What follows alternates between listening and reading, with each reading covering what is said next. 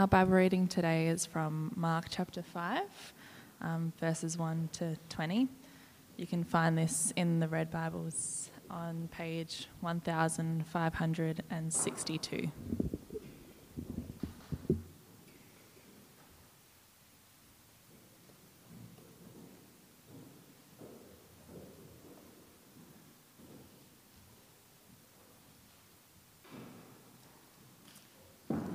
They went across the lake to the region of the Gerasenes.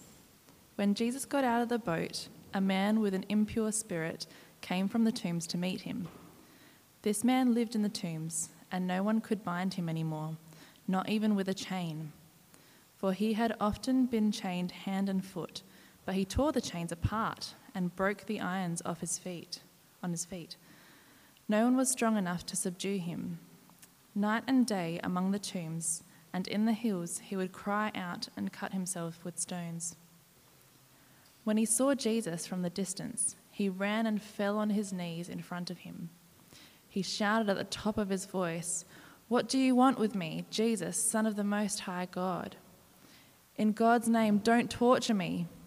For Jesus had said to him, "Come out of this man, you impure spirit." Then Jesus asked him, "What is your name?"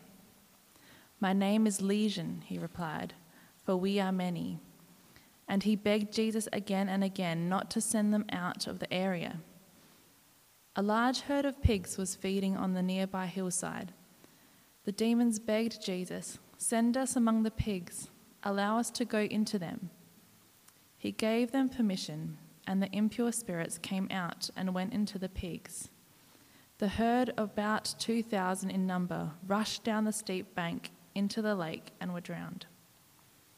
Those tending the pigs ran off and reported this in the town and countryside, and people went out to see what had happened. When they came to Jesus, they saw the man who had been possessed by the legion of demons sitting there, dressed in his right mind, and they were afraid. And those who had seen it told the people what had happened to the demon-possessed man, and told about the pigs as well. The people began to plead with Jesus to leave their region. And as Jesus was getting into the boat, the man who had been demon-possessed begged to go with him.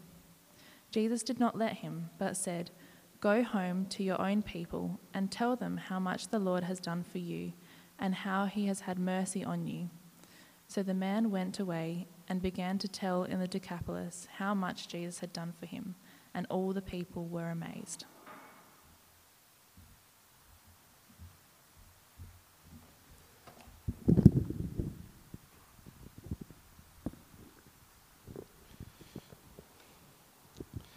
Thanks, Christine, and good morning, and welcome everyone. It's great to see you all here. My name is Jack, and we're going to be jumping into that story from Mark 5 for the next little while. Well, in December 1916, a tall, dishevelled man walked towards his death. His wild, unkempt hair flicked around his head. His piercing eyes that had hypnotised thousands struggled to see through the midnight darkness. He was a mystic, a spiritualist, the mad monk to his enemies, and he had plenty of enemies. His name was Grigory Rasputin, the confidant and closest ally to the Tsar and Tsarina of all Russia, and he was about to be assassinated by Prince Yusupov. Now, for those of you who studied the Russian Revolution in Year 11 history, you'll remember probably how this story goes, because his death is like something out of a horror film. Yusupov has laced the cakes with cyanide, and as Rasputin eats them, nothing happens. He then offers him wine, which has also been poisoned, but nothing seems to impact this man. In desperation, Yusupov pulls out a revolver and shoots him 4 times in quick succession, and yet still Rasputin would not die. In his memoir, Yusupov recalls at this moment, this devil who was dying of poison, who had a bullet in his heart, must have been raised from the dead by the powers of evil. There was something appalling and monstrous in his diabolical refusal to die. They then beat him with a dumbbell, dumped him in the river, and the story goes that when the body's discovered, he still had air in his lungs, which meant he must have been drowned. Well, there's always been something very Halloween about this story. You got a murder at midnight, a larger-than-life charismatic mystic, and just this edge of the demonic, the supernatural, that leaves you feeling a little bit unsettled. There's an intrigue with this story that really sucks you in.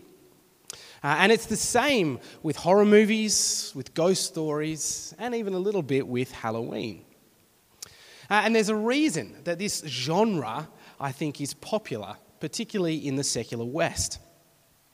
Because most of our lives are run with sort of scientific and rational precision. Everything has a material explanation. And yet, we're sort of haunted by the feeling that maybe this isn't quite everything. And when you get an event like this, a story like this, when things don't quite add up, it draws us in. And this tension between our sort of materialistic scientific minds and the supernatural is what we're going to be exploring this morning. Canadian sociologist Charles Taylor is the expert on secularism. He's the guy who wrote the tome on it that everybody else references. And he describes the secular West as having what he calls an immanent frame. That is, we see the world in a particular way. It's as though we've taken a picture frame and we've placed it over reality, and all that we see is the material world, the immanent. And everything in that frame can be understood without reference to anything else. Everything has a material explanation. That's our default. That's how we live life. John Lennon, in his song Imagine, essentially describes the immanent frame in his opening lines. If you know the song, imagine there's no heaven. It's easy if you try. No hell below us, above us, only sky. All that exists is this immanent frame, the material world. But interestingly, Taylor says that this doesn't mean that the transcendent or the supernatural doesn't exist. In fact, he describes our immanent frame as being haunted by the supernatural. And every so often it finds a way in. We have an experience that we can't quite explain. We have a sense that there must be something more to this world, that there must be meaning and purpose out there. As we face the anxieties and the pressures of having to forge our own destinies, we wonder, is someone actually in control of this reality? Or perhaps this morning, you're not from a secular Western worldview at all. And for you, demons, jinns, fairies, they literally keep you up at night, as you're far more sensitive to the spiritual than the so-called enlightened West. And so, Halloween, the most supernatural of all our holidays, is a great time to explore these questions. And this morning, that's what we're going to do by engaging with the story that Christine read out earlier from Mark's Gospel. This is an ancient document. It's about 2,000 years old. And as we explore this story, we're hoping that it'll challenge and help you move forward with these questions wherever you're at in your spiritual journey. And so, have your Bibles open there to Mark 5. There's an outline in the handout, in the leaflet to help you follow along as well. And so let's jump into this story from Mark 5. And the story, particularly the setup, could be a horror film. You can imagine a screenwriter pitching the idea to Netflix. We've got our protagonist, Jesus, with his disciples, and they're sort of floating across this mist-filled lake. Jesus is drifting away from the safety of home towards the region of the Gerasenes. And as the boat drifts toward the shoreline, it is a sound that first arrests our attention. The tortured, unnatural scream of a single man carries across the still waters. And as the screams grow louder, we begin to see the shadowy outlines of tombstones emerge. We're heading towards a graveyard. And as Jesus gets out of the boat, the possessed man steps forward, and he's everything you'd have imagined. Read with me from verse 3 in Mark 5. This man lived in the tombs, and no one could bind him anymore, not even with a chain. For he had often been chained hand and foot, but he tore the chains apart and broke the irons from his feet. No one was strong enough to subdue him. Night and day among the tombs and in the hills, he would cry out and cut himself with stones. It's a compelling opening, isn't it? But of course, this is not a horror film. This is not a film that's meant to titillate an audience and give them a buzz. This is serious. What we see here is a tragedy. Here is a person who has been wrecked by demonic possession. It should evoke our concern and our compassion. And yet, we can run into a problem when we read this from a secular Western perspective, when we have our imminent frame up, can't we? Because it's very easy to read this story and simply reduce this story down to a material explanation. That is, to simply view this through the psychological lens. And clearly, when we read this story, there is psychological turmoil going on. And the Bible isn't disagreeing with that. But it doesn't let us reduce it down to simply the psychological. It's saying that there's something more going on here. There is a distinct spiritual and supernatural edge to what is going on. Verse 2 tells us this man has an impure spirit. The strength of the man, that he can break the iron chains, is clearly supernatural. And it raises an important question for us. We're living in a society at the moment that is currently facing a significant mental health crisis across the board. Part of this is an increased awareness of mental health that has been important and good. But as we seek to grapple with it as a culture, could it be that simply reducing it to the psychological is actually limiting our ability to respond to it? Is there a spiritual edge that has gone unexplored that we need to understand if we can begin to turn the tide? Is the imminent frame that we've put up actually reducing our capacity to cope with it? Well, if the Bible rejects this imminent frame, what picture of the world does it suggest for us? And to understand what happens in this story, we need to place ourselves in the shoes of a first century ancient Near Eastern person and to understand the worldview of their time. Because if the secular West understands the world with this imminent frame up, then the clue is in John Lennon's Imagine and in what he rejects. He rejects both heaven above and hell below us, but that is precisely what the Bible suggests is in fact going on. In your outline, you'll have a little diagram there of the cosmology, the worldview of an ancient Near Eastern person, the triple-decker universe. We've got at the top there, the top layer is heaven. Heaven is where God dwells. God dwells in heavens with his angels and he rules there. If you're familiar with the Lord's Prayer, this idea is right there in the beginning. Our Father in heaven, hallowed be your name. Your kingdom come, your will be done on earth as it is in heaven.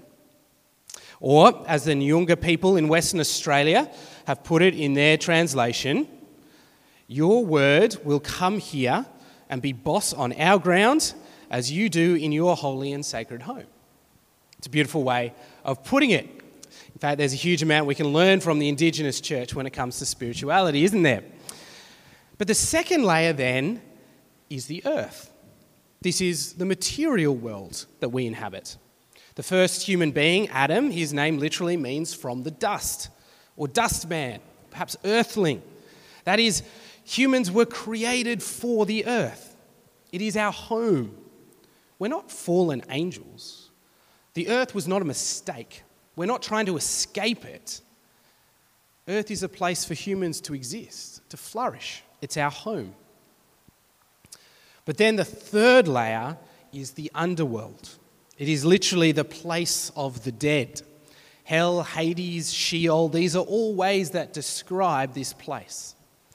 And it is a place for demons. It is a place where the dead go. And so if you keep that in your mind, this triple-decker universe, the story can move to a deeper level. Because what's happening in this story? Jesus is moving towards a graveyard, a place of the dead. In a sense, a portal between the earth and the underworld. And as the man approaches Jesus, we realize that something has gone wrong in the cosmic structures of this world. Because the man is possessed by a demon. And the demon is not where it should be.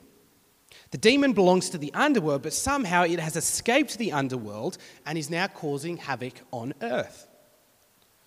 The world in this picture is disordered. It's scrambled, and the consequences are huge.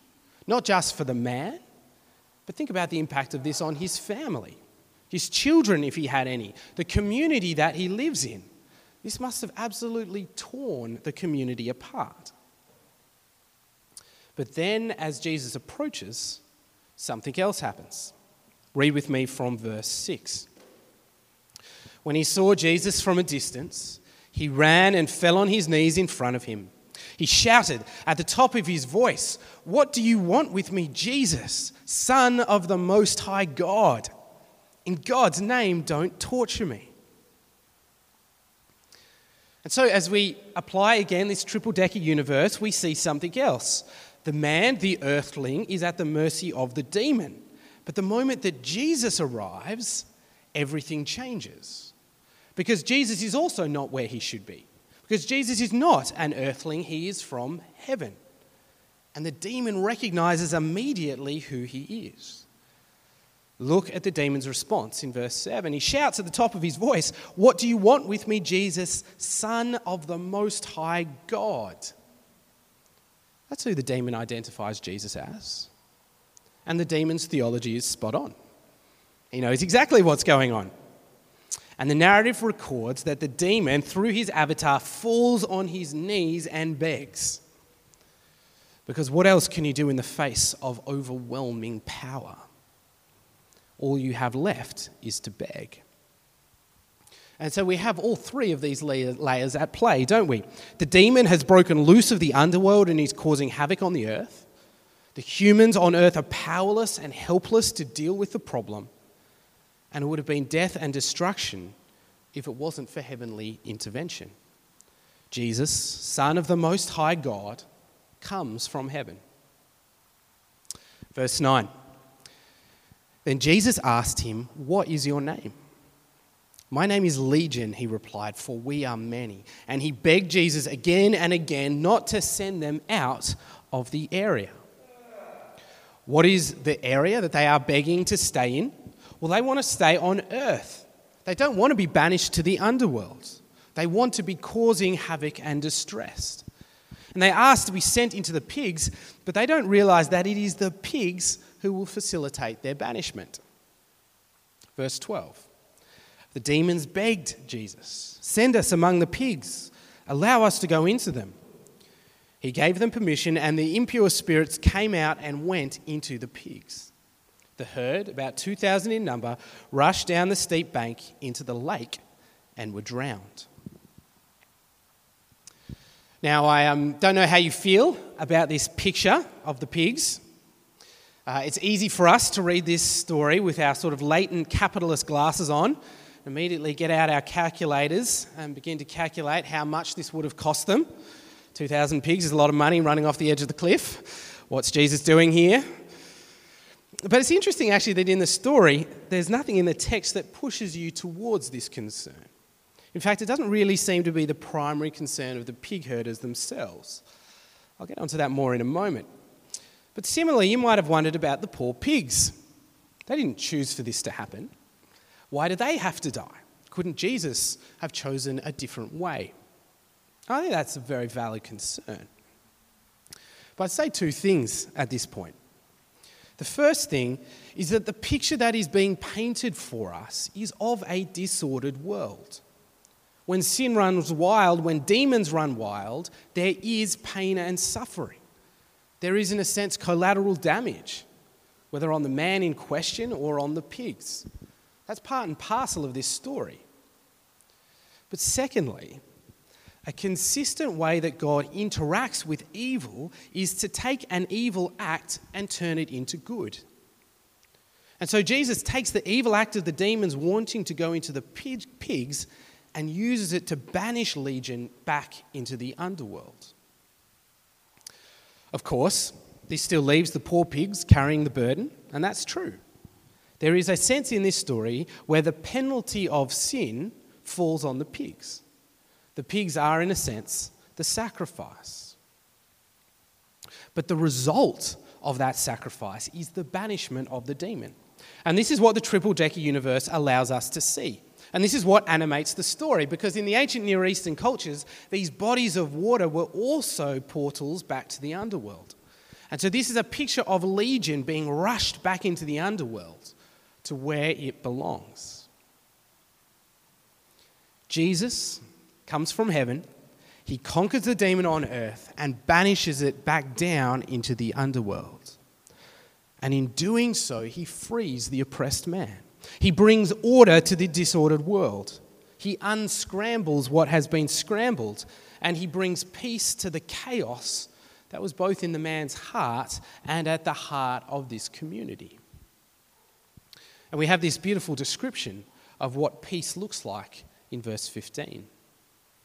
When they, the crowds, came to Jesus, they saw the man who had been possessed by the legion of demons sitting there, dressed and in his right mind. It's a lovely picture, isn't it, of what that looks like. But we're not quite finished with the story yet, because we still need to contend with two reactions that ensue. And the first are the crowds, the people, and their reaction is one of terror. When the people see what has happened, they are terrified. Verse 17, then the people began to plead with Jesus to leave the region. Why?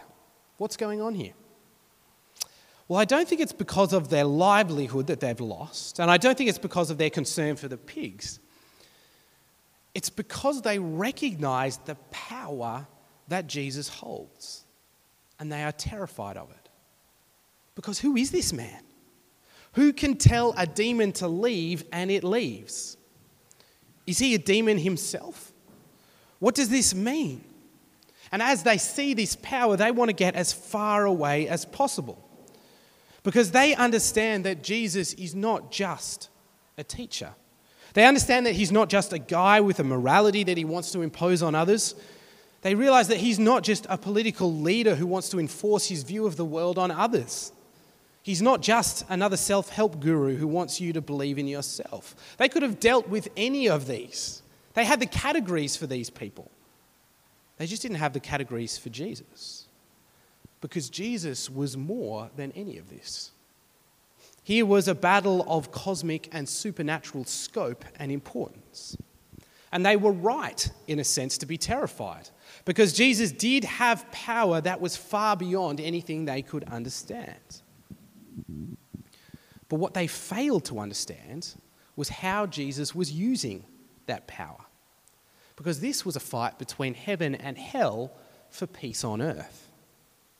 And this also was not the full fight. You see, this was just, in a sense, an opening salvo. This was a trailer of what was to come. Because this story in Mark is, in a sense, a little microcosm of the bigger story that is playing out across Mark's gospel and across the Bible at large. To understand Jesus, to understand the claims of Christianity, you need to understand this cosmic scope. Because the story of Christianity is of a world that is disordered, scrambled, possessed by the devil. From the snake in the garden, where the devil moves from the underworld to earth and disrupts God's good creation. The world is under a curse. But in response, God sends his son Jesus. Jesus moves from heaven to earth and takes on human form in order to save it. But while in this story Jesus simply banishes the demon into the pigs, a few chapters later, as we reach the climax of Mark's gospel, he will take it one step further. He will not simply enter the graveyard, he will take the place of the pigs and be sacrificed himself. Jesus will enter death itself as he dies on the cross. He will literally descend to the dead, and he will bind Satan, and he will rescue the dead from the underworld. And then, 3 days later, he will rise from the underworld back onto earth to the land of the living. And 40 days later, after that, he will ascend back into heaven, where he sits victorious on his throne. And the message of Jesus, the message that he preaches, the message of Christianity is one of peace. There is peace. And not just peace for the man in this story, but peace for the whole world. And not just peace on a small scale, but peace on a cosmic scale, where all things have been put back to where they should be. Physical wars will have been stopped, the war and chaos in our own hearts stilled and calmed. Because if Jesus is on his throne, then there is no need to fear the supernatural. There is no need to fear the demonic. No need to fear jinns or fairies or whatever it is that haunts your dreams. And no need as well to fear the disorder and chaos in this world. Because Jesus has defeated it, and when he returns, he will set all things in its place. The earth will be restored, and all who accept his rule and reign will live with him in this new creation. And this is the beauty of the Christian message, the gospel. Victory has been won, and the result is eternal peace. Well, one of the comments that always mystifies me most when people mock Christianity is when they mock Christianity for believing in fairies. Christianity is like believing that there are fairies at the bottom of your garden or some sort of version on that. The reason it mystifies me is because actually it's Christianity that means you don't need to worry about the fairies at the bottom of your garden. Because whether they exist or not, Jesus has power over them. And they have no control or influence for those who are in Jesus. In fact, this single fact is one of the giant reverberations that the Jesus revolution in the first century has had across the world. That we now don't need to worry about the river fairies or the demons that come at night. We don't need to appease the gods or offer them sacrifices anymore. Ironically, secularism can only exist on the foundation that Christianity has laid for it. Christianity gives confidence and assurance that the devil has been defeated. Secularism can only tell you to close your eyes and hope that the devil doesn't exist. But there's more than that. We talked earlier about the mental health crisis that we're facing as a society. Well, here is potentially how the spiritual dimension can help with that as well. You see, if we reduce everything to the material, then it means that you alone bear the weight of your own self-actualization. You need to decide who you are, what the purpose of your life is. You need to discover your own meaning. You need to work out your own sexuality and gender. You need to create the best you and to be the best and most authentic you that you can be. Now, that might sound like freedom, but what if it's not? What if that pressure is too much? What if that's not actually the way that it's supposed to be? Well, Pete Orr and Rory Shiner have written a book called The World Next Door, and they put it like this. They say, the triple-decker universe spoke to this. It put human life in a bigger frame. It included a more complex set of assumptions and options by which to make sense of human choice, of guilt and suffering, of meaning and home. Where modernity looks down over thick-rimmed reading glasses and says, well, maybe if you'd just tried harder, the ancient transcendent view was more compassionate, expansive. It had room for us to understand ourselves simultaneously as victims and perpetrators, noble and base, free yet enslaved, responsible but in need of rescue. And perhaps this is what we need. a return to a more ancient way of thinking, to take off the immanent frame and to understand that the spiritual and the transcendent are in fact crucial to who we are. And perhaps this is what the man who had been possessed understood, because this is the second reaction. And let's finish this morning with this picture of this man who understands this, who had been freed from demonic possession and who had found his freedom and peace in Jesus. Read with me from verse 18.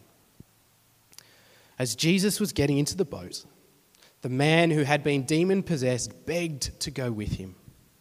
But Jesus did not let him, but said, "Go home to your own people and tell them how much the Lord has done for you and how he has had mercy on you."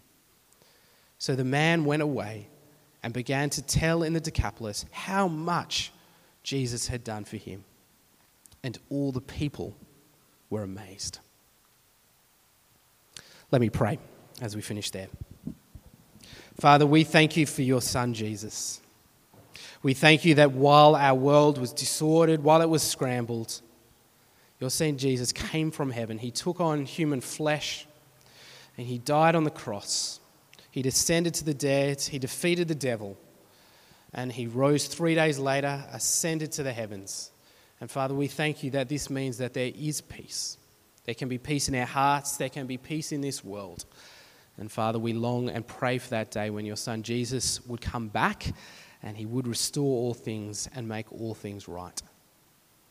And Father, for all of us here, wherever we're at in terms of our own spiritual journeys, I pray that you would be helping us just move that one step closer to you, to be understanding who you are and what it is that you have done with us, and that you would be helping us in our own hearts to be amazed at this as well. And we pray this in your Son's name. Amen.